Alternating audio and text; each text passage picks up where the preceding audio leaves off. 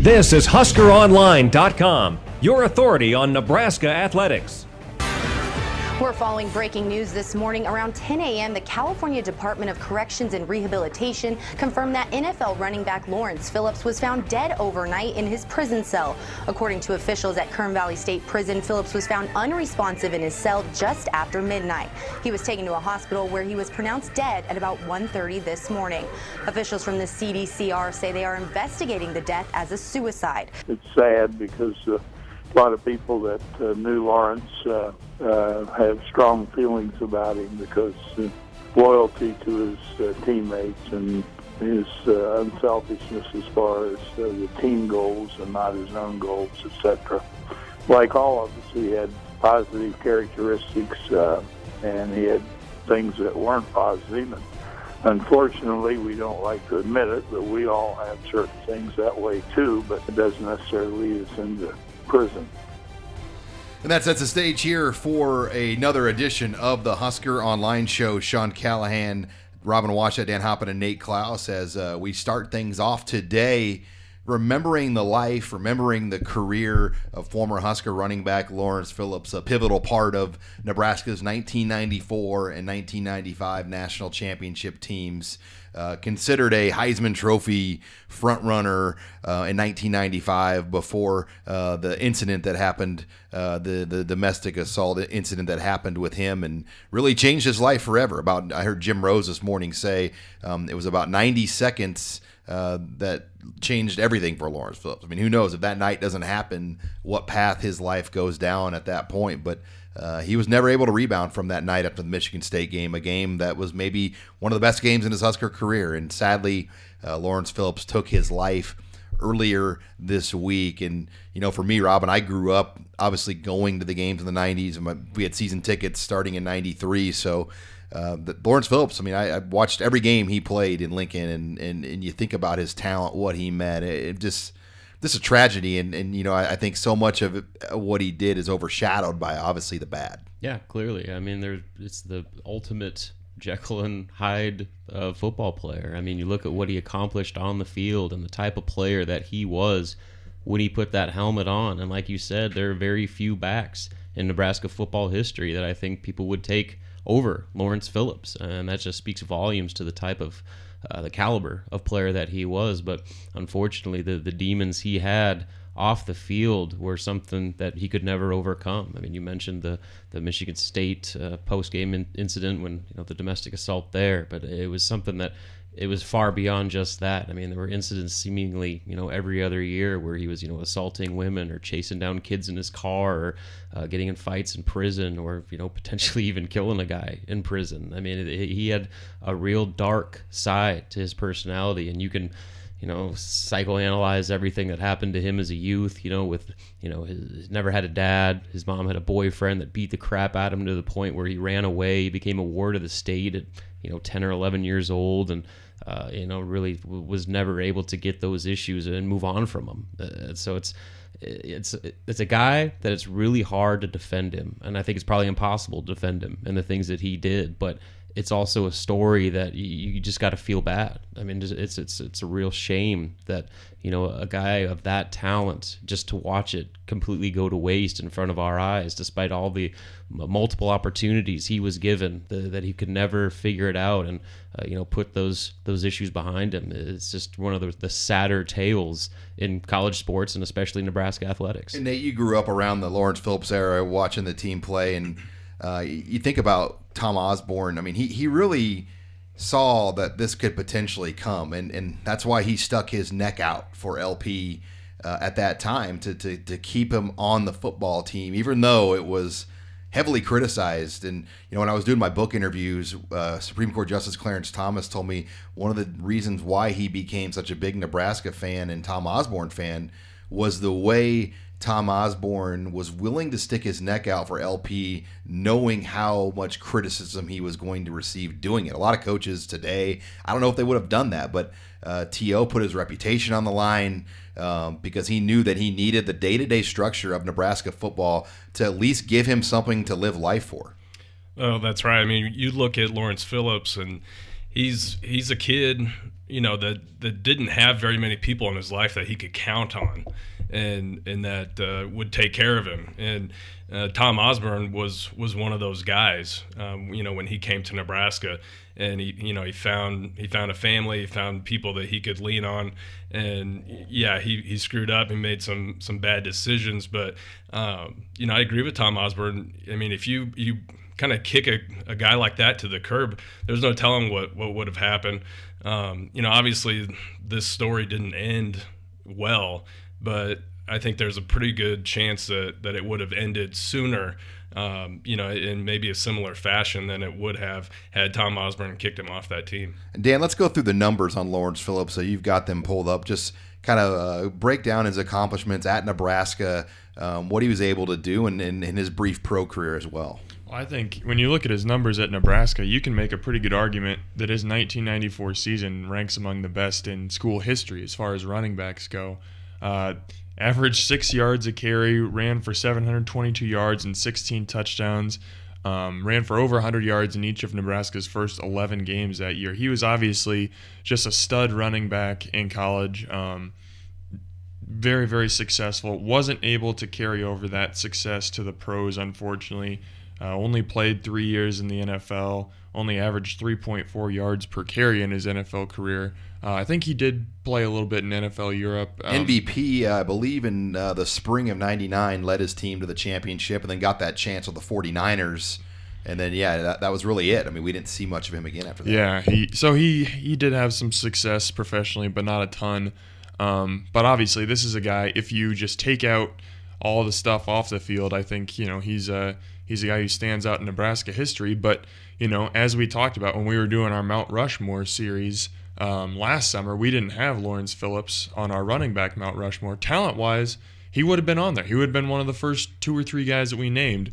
But it's unfortunate, and it's really sad, but you just can't separate the on-field stuff from what happened off the field. He was better than Amon Green. Yeah. But Amon Green was able to finish out and be recognized the right way. And I think obviously Mike Rozier, I think, is still the best running back in program history. And I think Abdullah deserves to be in that conversation. And LP talent-wise, there's no doubt, Robin. I mean, one of the best ever to play at Nebraska, but it's more than just about talent. Yeah, I mean, one of the best stories, I think, is George Darlington recalling talking to Nick Saban after that 1995 Michigan State game where Lawrence rushed for 200 yards and a complete steamrolling of that Spartan team. Saban told Darlington that he thought that Lawrence Phillips was one of the 2 best running backs he had ever seen in his life. The other was Eric Dickerson. And so, that kind of puts into context just how highly respected as a football player Lawrence Phillips was, not only around Nebraska, but around the country. I mean, like you said, he was probably on his way to winning a Heisman Trophy, with Tommy Frazier maybe finishing second if he was able to stay healthy that 95 season. So it's, again, we can talk about it so many times, just the potential that he had. With all those troubles that he had in college, he was still a top 5 draft pick. And the Rams ownership said, as long as he helps us win, we don't really care about it. And you can imagine what would happen if an owner said that now, taking a kid like that. So unfortunately, his talents gave him multiple chances, and he could never make the most of them. Well, a tragic ending to Lawrence Phillips. We got a full show here still on deck, though. Coming up in our next segment, I caught up with former Rivals.com analyst and now ESPN recruiting analyst Jeremy Crabtree. He's been down in San Antonio covering the AFCA Coaches Convention, and one of the things down there talked about are satellite camps, and it sounds like they could be going away. We'll get Jeremy's take on that next and what to look for. We also caught up with Josh Hemholt to get his thoughts from the U.S. Army All-American Bowl about Nebraska's recruits, along with the Under Armour Bowl. And then we'll close the show with Nate. We'll still talk basketball as well with Robin, as Nebraska ball has been able to win their last 2 conference games. So we'll hear from Jeremy Crabtree next. You're listening here to the Husker Online Show. You're listening to HuskerOnline.com, your authority on Nebraska athletics. And welcome back here to the Husker Online Show as we continue our breakdown here of what's going on in the world of Huskers. And we're pleased to bring in our next guest, former colleague of ours here at Rivals.com, Jeremy Crabtree, now with ESPN. And Jeremy, you've been down in San Antonio all week covering the AFCA Coaches Convention, and a big hot button topic around here in Nebraska has been satellite camps. And this was something that was new to Nebraska last year. Mike Riley had been doing it at Oregon State for years, and brought the camps to Nebraska and in a lot of different places. But it sounds like that might be it. We may not see these satellite camps going forward. Well, they're certainly going to be put up to a vote in April. The ACC presented a proposal that would limit an institution's summer camps to on-campus facilities or facilities regularly used by the program. So you're right. If this passes, it would mean the end of satellite camps, and these camps have been a hot button issue in this 2016 recruiting cycle. Especially, people in Nebraska, coaches in Nebraska did it. They did it at other places, but it really kind of grabbed national attention when Jim Harbaugh went on his summer swarm tour last June that took the Wolverines to Dallas, Houston, Los Angeles, Miami, Indianapolis, and places in Alabama. That kind of put it on the national radar scope, where a lot of ACC and SEC coaches started to speak out against it. And this proposal, if it goes through, would mean the end of summer camp, satellite camps for sure. And when would that be? When would the proposal officially go through if it was voted on? I mean, would it go through immediately, or would it take some time after that? Well, what we were told yesterday in the NCAA recruiting seminar, and it will go up for a vote in April. It will take 2/3 of the football playing conferences to pass this proposal. So, keep in mind, it's not just going to be the Power 5 conferences that have a vote. It will be the Group of 5 conferences also. So equal representation for the Big Ten versus the MAC. I mean, they get one vote per conference, and it's going to take 2/3 of that vote to pass. And if it does go through, and it's been really interesting reading the tea leaves here ever since this was first thrown out yesterday morning. If it will pass, but if it did pass, it would be part of the 2017 recruiting calendar. So no more summer, no more camps in Los Angeles, no more camps in Miami like Nebraska had, and it certainly is a very, very hot button topic. And that's the wild card. You wonder what these Group of 5 leagues are going to do, because in a lot of ways they benefit from this budgetary wise, because they can't get kids on their campus that easily. And I think for them, I was at a lot of these camps, and I noticed, like, we're in Miami, and you've got multiple smaller staffs that staff these events, and there are 400 or 500 kids at these events that they could see that they wouldn't be able to see. So you wonder what their thought process is if the Group of 5 can swing the vote, because the Big Ten, they're going to get most of the leagues to say yes. I think the Pac-12 is all for it, but yeah, the other 3 Power 5s are going to be against it. I think the Group of 5 vote will be very interesting to see what they do. Well, what makes this even fascinating, I mean, yes, while Penn State is in favor of it, Nebraska is in favor of it, we obviously know Michigan's in favor of it. There's some head coaches in the Big Ten that are very outspoken against it. Urban Meyer spoke out against it. Kirk Ferentz has spoken out against it. So this assumption that it's a slam dunk that the Big Ten vote is going to go toward striking down this proposal is probably a little premature. We need to see what happens, and obviously everybody's going to do a lot of reporting on this over the next couple of months leading up to signing day and past signing day.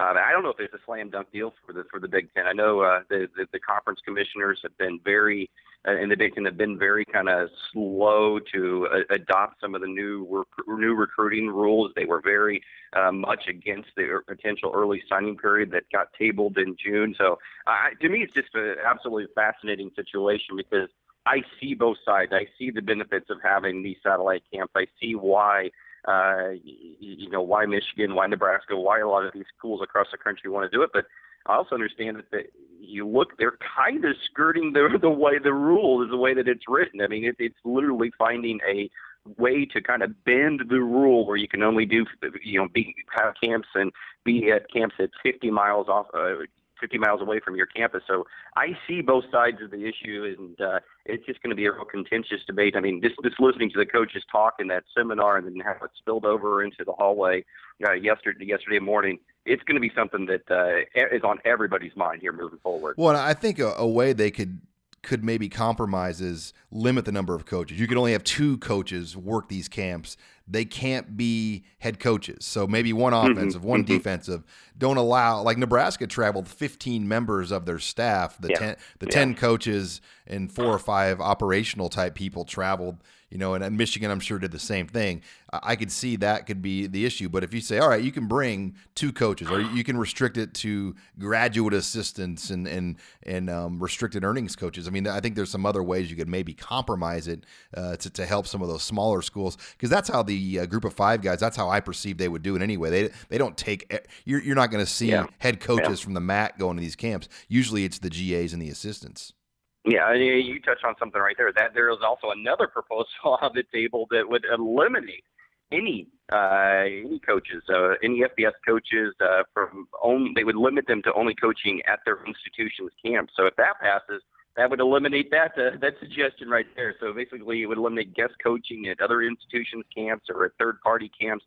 And that's kind of the one way that these schools are skirting the rule with the satellite camps, and that was brought forward by the SEC. So those are the 2 kind of hot-button issues. But the one positive thing that was brought forward down here, and I think you'll agree, covering recruiting as long as you have, is they're going to bring back text messaging to college football recruiting. And we all know that that is something that basically is done now with direct messaging via Twitter and Instagram and things like that. So if there's one positive thing that I think everybody's going to jump on board with from these new proposals that were introduced down here, it was that text messaging looks like it's going to be back in college football. So in the current rules, a text would be the same as a phone call, correct?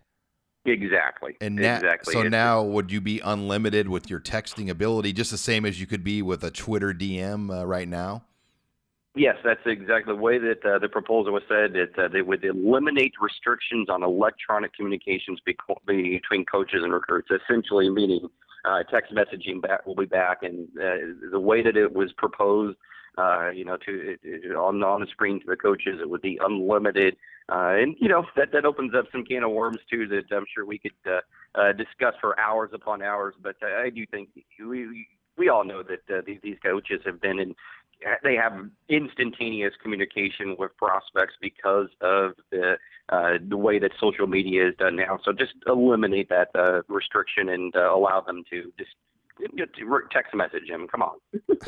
We're talking big picture storylines that have come out here from the AFC coaching convention with Jeremy Crabtree from ESPN regarding recruiting. And Jeremy, one other one I wanted to hit on before we go, and this is one that Nebraska has always fought for, is allowing the mom and dad to be paid for as far as airfare. And that was always their big thing. Hey, we could get the kid from California here and they're sold, but if mom or dad don't get to come, they're usually not going to come and commit to a place like Nebraska so far away. But it sounds like this is something that could happen down the road as well.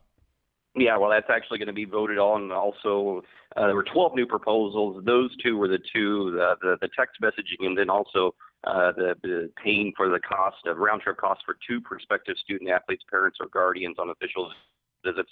Those 2 seem like they were should pass through without any kind of issues at all. The NCAA Division I oversight committee that is overruling football kind of now moving forward, they're in favor of both of these ones. And I think you're right. That's just absolutely huge and something that other sports have, or something that basketball's had for as long as I can remember. Oh, basketball's had. I didn't know that.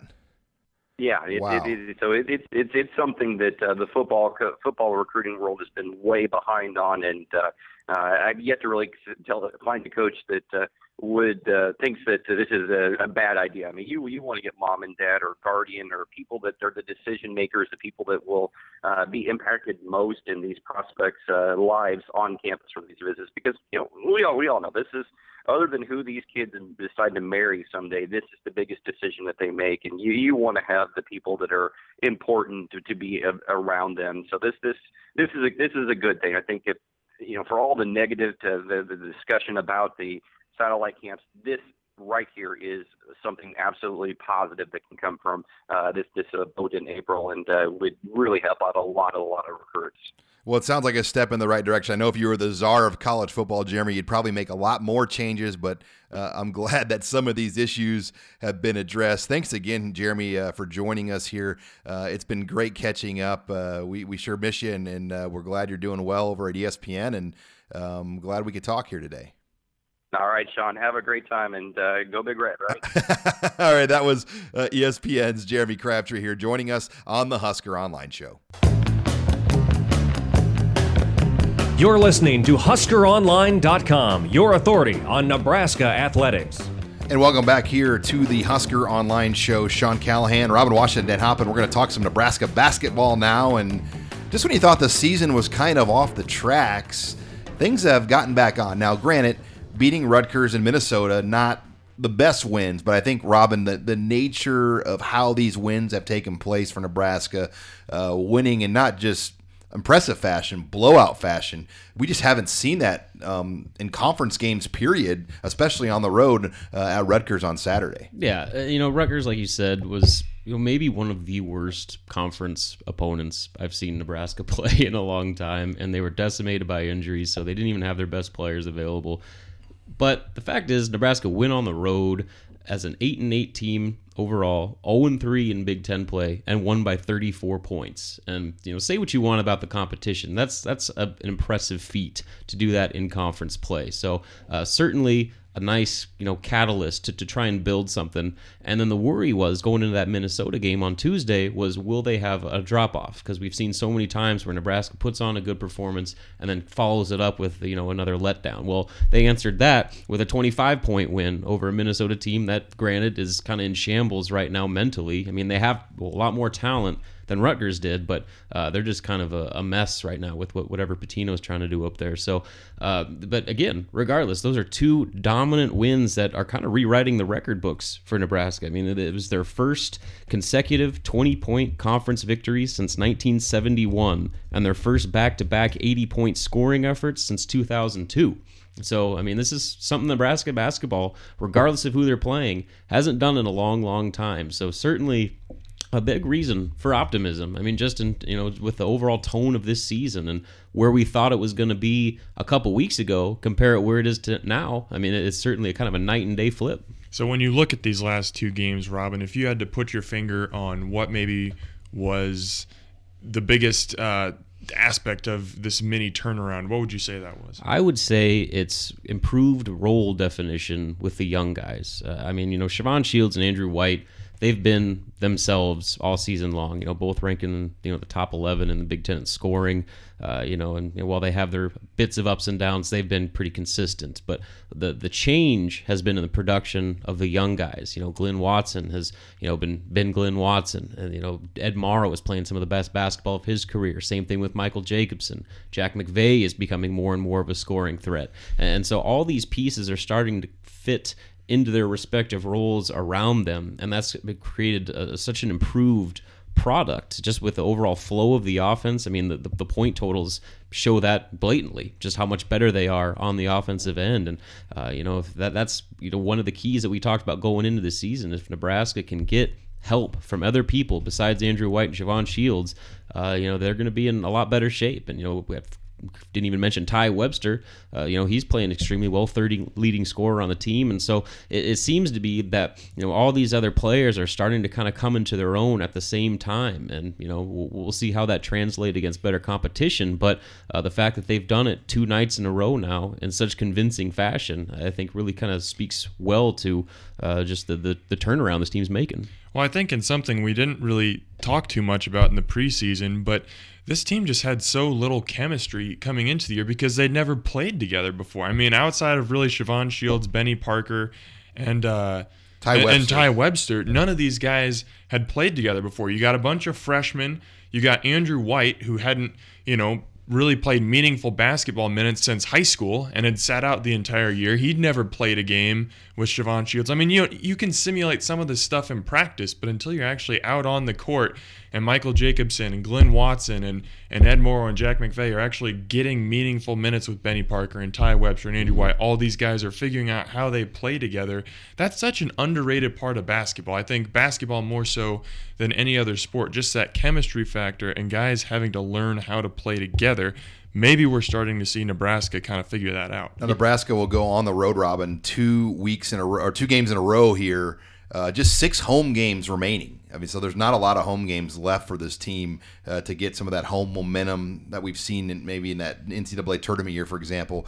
But at Illinois, That's a huge game. I mean, it's a very winnable road game. Illinois is not playing well. Then you have to go to Michigan State. We know that's not going to be easy. Michigan State's the only team, I think, that's beaten Kansas on the season. Correct me if I'm wrong with that statement. But then Michigan comes to Lincoln after that. So not a very easy stretch here with back-to-back road games. What are you looking for this weekend? Well, I mean, it's going to be, can they keep this up? I mean, and you mentioned how the back end of the schedule shapes out. That's what made those two losses to Northwestern and Indiana so costly, because when you start with 2 straight home games to open league play and then you lose both of them, that really sets you back. And so Nebraska's going to have to try and overcome that. And like you mentioned, this Illinois game is going to be a huge swing game because of how the rest of the schedule, especially over the next couple weeks, shapes out. I mean, after those Michigan State and Michigan games, you're at Purdue and then home against Maryland, and then we'll see how they are sitting after that stretch, because that's going to be completely brutal. And if they win Illinois, they're going to be 3-3, and if you can win, I'd say maybe one of those next 4, I think that's probably ideal. And then you get to come back and host Rutgers team that you just absolutely floored, a down Wisconsin team, and then Penn State at home. I mean, so this stretch here is going to be extremely pivotal to whatever chance Nebraska has at potential postseason, and it's going to start with how they do in this road game at Illinois, because like you said, Illinois is down, but they're certainly a much better team than what they've seen the past 2 games. All right, let's shift over. We're talking basketball here at the Robin Wash Show. Let's talk recruiting, though. You reported a pretty big story, Robin, after the game against Minnesota. Nebraska placed an offer to current Papillion La Vista sophomore Edward Chang, another Sudanese refugee player in the metro Omaha area. The third one now Nebraska has offered. Those have been the only in-state offers that have been made the last few years have been from the Sudanese talent around the state. And Edward Chang kind of fits that that profile, long-armed, rangy guy that's going to keep getting bigger and stronger. What do you think of Chang, and does Nebraska, I know Creighton's already offered, where does Nebraska sit? Yeah, Nebraska's been he's been on Nebraska's radar now for several months. I mean, he's made about 7 unofficial visits to Lincoln since August. And so, I mean, clearly Nebraska has been dialed into this kid for a long time now. Creighton got the jump with an offer, this last weekend, and then Nebraska followed up 2 days later. And, that was more a result of Tim Miles wanting to see Chang play. He hadn't got a chance to see him play yet, but, with Creighton kind of getting the ball rolling with that offer, it kind of forced Nebraska's hand a little bit, and they didn't want to be too far behind. Just like Devin Patton, right? Exactly, or Justin Patton. Justin Patton. Yeah. Devin Patton was a former Channel 3 news anchor that Michael Severe used to always make fun of on 1620. So anyway, yeah. So, but I think when all's said and done, Ed Chang has a chance to be maybe the best prospect in the state, because he's already so good. And not only is he 6'7", better than Okoye. Yeah, I think so. I mean, maybe not from an offer standpoint, but here's the deal. He's just this past summer, he started playing with the Mocan Elite AAU program down in Kansas City, and that's going to get him so much more exposure than he would playing in-state, unfortunately, because Nebraska just doesn't have a legitimate AAU program on the national scene right now. And so now that his name's out there, he's already a 3-star prospect by rivals. He's going to get seen by coaches and recruiting analysts. That's going to make that stock really rise. And so Nebraska absolutely had to get an offer in and get on the board with him before, not only is he averaging 18 points and 8 rebounds a game this season in high school, but once he gets to the spring and summer on the AAU circuit and puts up those types of performances, there's going to be a lot of teams calling. And he's on the EYBL, right? Yeah. Mocan. Yeah. He was with their 15U program last year, and so, I mean, I think we'll probably start at 16U and maybe swing up. But, that's still an opportunity to get some serious national exposure. Yeah, and around the bordering states, there's one Iowa team in the EYBL, and is that the only Kansas City team? I'm sure there's a St. Louis team maybe in there too as well. Yeah. There's KC Run GMC, which is obviously down in the Kansas City area, and then all Iowa Tech, Martin Brothers, whatever you want to call them, out of Iowa. And, really, that's kind of about it until you go out to the, Chicago or areas. Denver. Yeah. So this was about as good of a situation as he could have placed himself in, and I think the sky's the limit for Ed Chang, because not only is he as big and athletic as he is, but his fundamentals, just as a dribbler, I mean, he could play the point guard for him, but he's basically has to play the post because he's 6'7" playing basketball in Nebraska, which there's just not a lot of 6'7" dudes. Reminder, Nebraska ball will play at Illinois. It's a 1:30 p.m. Central Time tip-off, and then they play at Michigan State later in the week. That's a 5:30 tip-off, so two big road games this week. When we come back on the program, we'll talk more recruiting as we're now back in the full evaluation period, as Josh Hemholt will join us here on the program, Rivals.com regional analyst, to give some thoughts from the U.S. Army All-American Bowl. You're listening to HuskerOnline.com, your authority on Nebraska athletics. And we're back here on the Husker Online Show. All-Star games are now in the books with the U.S. Army All-American Bowl wrapping things up this past weekend. And pleased to be joined here on the Husker Online Show by Rivals.com Midwest analyst Josh Hemholt, who not only covered the U.S. Army Bowl in San Antonio, he was also in Orlando to cover the Under Armour game. So, Josh, you're one of the rare guys that was able to take in both games, both practice sites. First of all, has your wife left you yet? You're gone for quite a while. And her birthday was yesterday, right after I came off the road. So I got to win some points back. But no, I appreciate that, buddy. Thanks for having me on. Yeah, you got a little bit of time before you go back on the road for the Rivals camps. But let's talk about just kind of what you saw. Let's start in San Antonio first. There were definitely a couple of guys in there with Husker interest. First, John Reardon. I know he came in a little undersized because he's playing basketball, but just off the hoof, what were your initial thoughts watching John Reardon and seeing him in person? Because he's not a guy that we've been able to really see much in person at all this year. No, he's a guy that once he made his commitment, really stayed pretty close to home. Didn't get out in the camp scene, and that's fine. Not everybody needs the camp, to get out in the camp scene and get their work in. I thought Reardon's senior film was excellent. He made a big jump in our Rivals 250 coming off of senior year, but that was my first time seeing him in person since he was a freshman. And I went out and saw West Des Moines Valley when he was just a young guy, and his older brother played on the team. So physically, I did expect him to be a little bit bigger than he was, especially compared to a lot of the other offensive linemen that were there.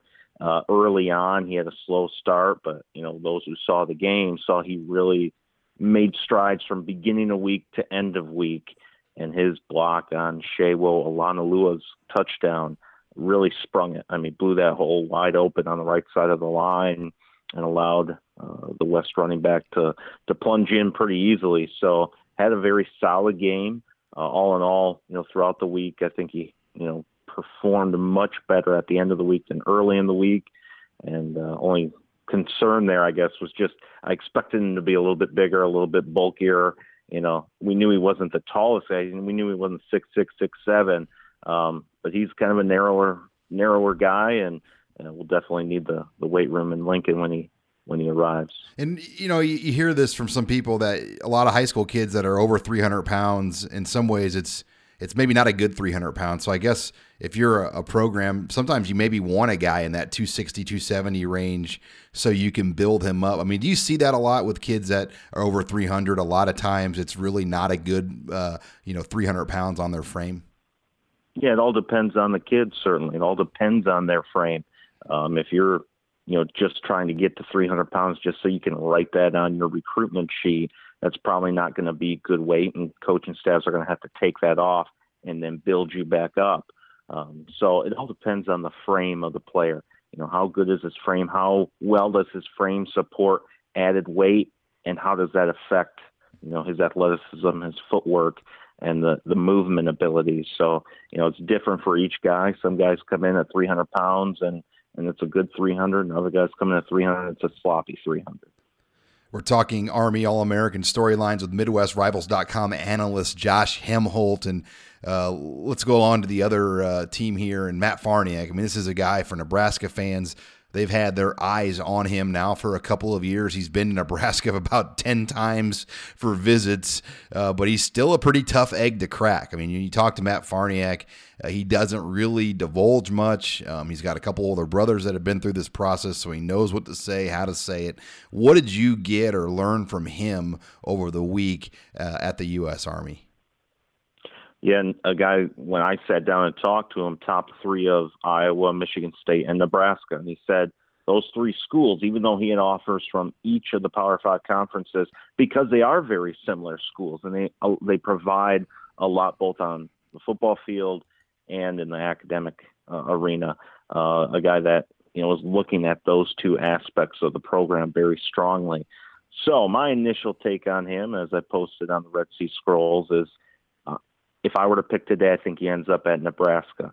But certainly there's a lot of recruiting to be done by Iowa and Michigan State, especially because they're hosting him on official visits this month. How those official visits go will be very important in the course of this recruitment, because his decision is probably going to follow up that final official visit that probably happened that last week in January. I think either of those schools or both of those schools have to do a really amazing job to sway him from the Cornhuskers. That's certainly the closest school to home, which he did know as a priority for him as he's looking at these different schools. And also just that's the school he kind of grew up knowing the best. And obviously, as you mentioned, been there so many times, he knows very well. I think they're going to have a tough time pulling him away, but anything can happen on an official visit. And we got to see what happens with those trips before we find out the final answer.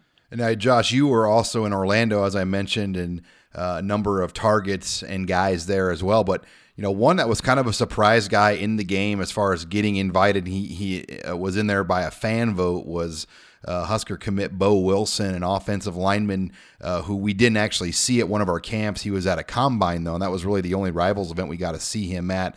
What did you think of Bo Wilson, maybe seeing him in person? Anything jump out to you about what you saw getting a chance to look at Bo for the first time? Yeah, like you mentioned, was one of two guys that was voted in by the fans. And I certainly, from having watched him on film, had no question about his competitiveness. He wasn't a guy that was going to go in there, be a deer in the headlights guy. You just know that by the way he plays. And we certainly saw that. He was in there mixing it up. No issues, he didn't hold back anything. And that's what we expected from Bo. Obviously, not ideally sized. He did play some center, which if he can develop there, I think would be great. Arm length is obviously not ideal, but he was able to mix it up. Very good group of defensive tackles in that game. I thought he accounted for himself very well.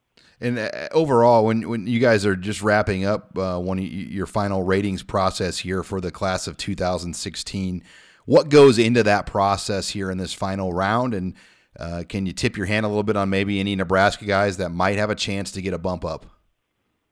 Yeah, when we look at all the rankings, every time we're trying to answer the question, who's this guy going to be at the next level?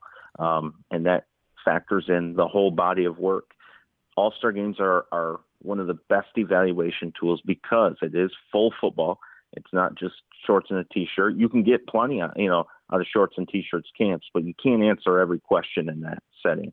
So in this setting, you get not only full football, but you also get playing against light competition. So you get the chance to see Division I prospects playing against another team of all Division I prospects, and that's beneficial.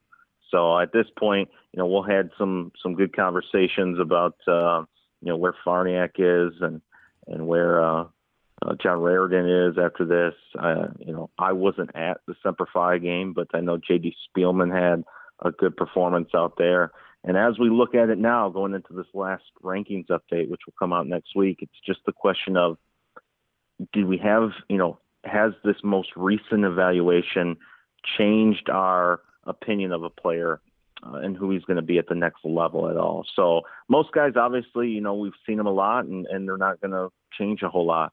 Other guys, this type of a setting reveals some things. So we'll get a chance to discuss that and really come to some verdicts here for next week's rankings update. And as we wrap it up here, Josh, the dead period comes to an end here, obviously this week over the weekend. It's been quiet. I mean, this 4-week, month-long dead period, it's kind of just made things too quiet. And I think fans are getting anxious, and there's been a lot of coaching changes around the nation. Do you expect the boat to get rocked and a lot of flipping and moving around to go down here these last few weekends, or do you think a lot of kids will hold firm? Well, I think we've already started to see it. I think it's going to continue at that pace. Happen a lot in November and December. As you mentioned, the coaching changes. Yeah, there's going to be a lot going on. Obviously, Nebraska's in on a lot of guys still left in this 2016 class. I expect to see some fireworks from their end of things. Guys like, obviously, we mentioned Farniak, Des Fitzpatrick, Tony Butler's announcing January 20th. There's just a lot of guys that are still considering Nebraska, that are going to come down the stretch here. So Nebraska is certainly one of the teams I expect to make a lot of noise in these last few weeks. And as you mentioned, I think this 2016 class is not going to go out with a whimper. It's going to go out with a bang. You're going to see a lot of fireworks here over the course of the next 3 weeks. Hey, Josh, thanks for taking some time out here with us today. Thanks, buddy. Take care. And that was Rivals.com Midwest analyst Josh Hemholt here joining us on the Husker Online Show. We'll close things up next with Husker Online's Nate Klaus to get his thoughts on the latest with the Husker coaches out on the road. You're listening to HuskerOnline.com, your authority on Nebraska athletics. Final segment here of the show as we shift over to more recruiting. You just heard from Rivals.com's Josh Hemholt giving his take just from the U.S. Army All-American Bowl as well as the Under Armour game and the Nebraska prospects. Now we bring in Nate Klaus to talk more things to watch here. Nebraska Nate is out on the road in full force. They got out on Thursday, and they will be out really for the next 2-3 weeks at full staff. And, you look at some of the things to watch. For you, what is the number one thing that you're going to be keeping your eyes on here as Nebraska closes out the evaluation period? Well, I think the main thing the biggest thing to me is, can Nebraska close on the kids that they are currently at the top of the list with or leaders for? There's probably 5 or 6 guys when you look at a wide receiver Desmond Fitzpatrick, DBs Tony Butler, Lamar Jackson, Isaiah Simmons, Matt Farniak. All these guys, I think Nebraska, is the current leader with. If they can close with them, this recruiting class will really skyrocket up the class rankings. They're sitting at number 43 in the country right now, but if they can close with those guys, there's a very good chance that they could land, a top 20 class, or for sure top 25 class with those guys. Yeah, to talk the fans off the ledge a little bit here, I think there's a fear factor because it's been so quiet for so long. And I think people just want commits to happen, and they haven't. But there is a timeline on each of these guys they're on, and that's why a lot of these things haven't happened yet. But if you're trying to talk some of these fans off the Red Sea Scrolls that are on the ledge and getting their what's in a Jimmy, as they would that post on the board, what would you tell them? Well, I mean, I get why people are concerned. You look at it from the, just on the surface level, and it's been a long time since Nebraska's received a commitment, going all the way back to right after the Iowa game, and that was a punter in Caleb Lightburn.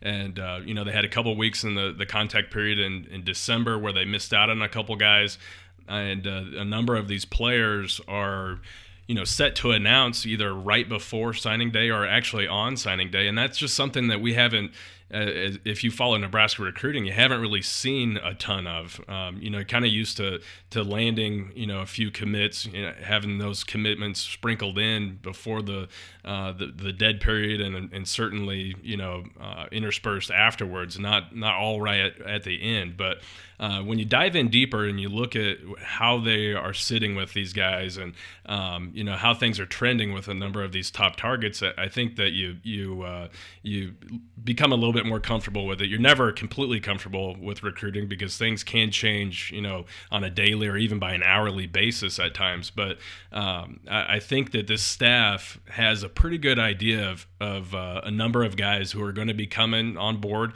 Not saying there's necessarily silent commitments out there, but I feel like the staff has a good idea who's going to be coming and, who they need to finish out with and really, sway their way over these coming weeks. Yeah, for me, Nate, the two positions I'll be looking at closely. Defense, I guess the whole entire defensive line and offensive tackle. Paint the picture on defensive line, kind of where Nebraska's at. I mean, they have just one guy committed right now, Ben Stilley, right? Mm-hmm. And ideally, they're going to take maybe 3 more.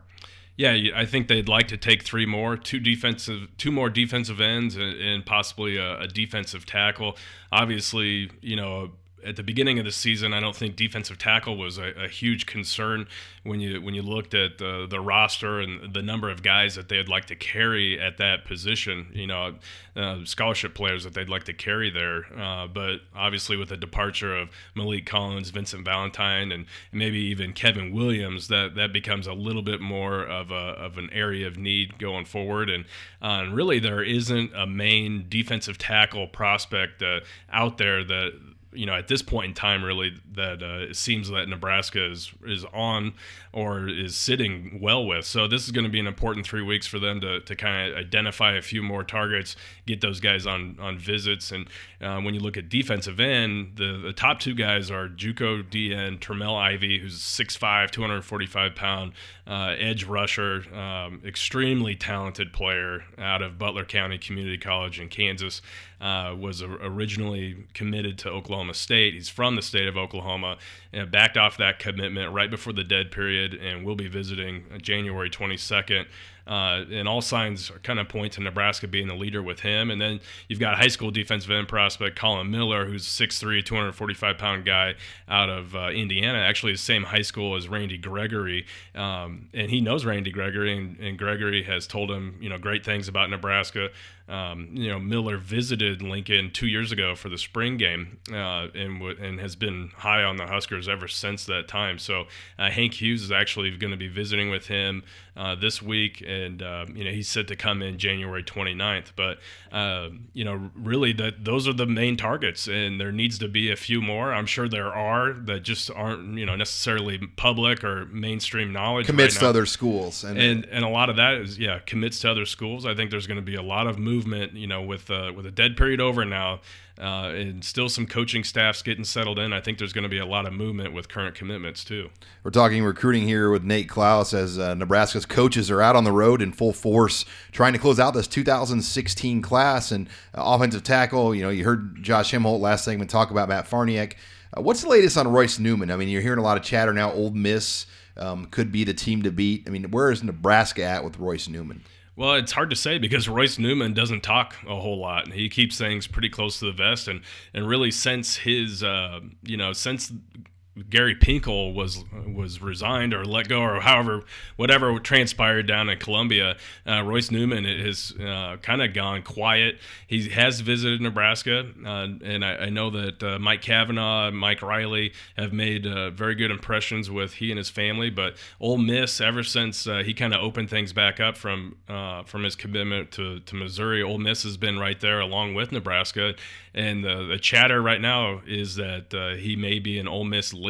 He's going to be visiting there soon, going to be taking an official visit to Missouri before eventually announcing his decision right before signing day. And no visitors this weekend, somewhat surprising, but Nebraska is going to have two really big weekends, January 22nd, January 29th. Your best estimation on how many official visitors you think could be in combined over those 2 weekends?